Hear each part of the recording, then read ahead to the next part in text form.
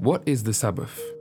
What does it mean? And what does it mean to keep the Sabbath? Many different people have different understandings of what the Sabbath is and its importance. But the only way that we can truly understand the truth about the Sabbath and what God intended it to be is by solely reading from His Word. So what does it mean? The word Sabbath or Shabbat means to rest from labor, and the origin of the Sabbath day comes from Genesis chapter 2 verse 3. Following the story of the beginning of Genesis with God creating the heavens and the earth in 6 days, Genesis chapter 2 verse 3 says, "And on the seventh day, God ended His work which He had done, and He rested on the seventh day from all His work which He had done. Then God blessed the seventh day and sanctified it, because in it He rested from all His work which God had created and made." So, from this verse we can see that God had blessed the seventh day of the week, calling it the Sabbath.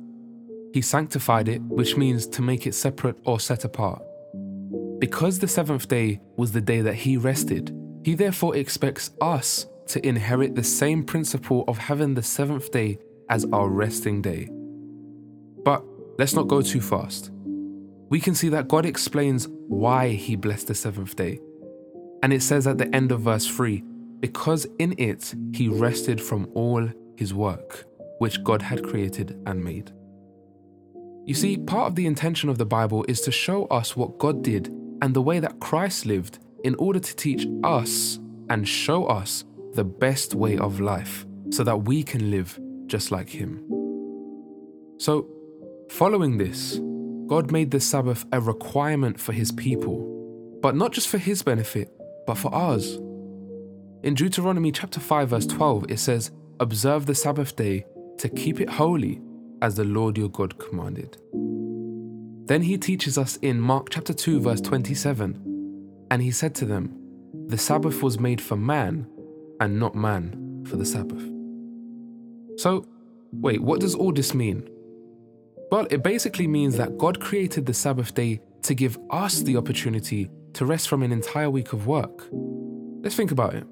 I mean, imagine if God told us that we should have no rest and made it a requirement to work every day of the week.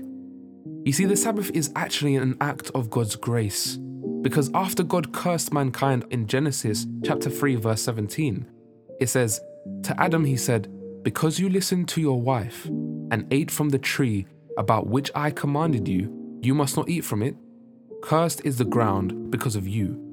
Through painful toil you will eat food from it all the days of your life." But yet, knowing this, God still made sure there was a measure in place so that His people wouldn't become exhausted, but had the opportunity to rest in the midst of working the ground for food every day. We should look at the Sabbath as an opportunity to revitalize our energy from the week behind and for the week ahead. But not just physically, but spiritually. Spiritually, it is so important as a believer, Israelite, or follower of Christ to set aside a day to commit with the Lord. Even if the Sabbath day wasn't a commandment, it's very important and beneficial for spiritual growth to have at least one day to rest. So, what does God mean by "we must keep it holy"? Well, again, the word holy is defined as consecrated, separate, or sacred.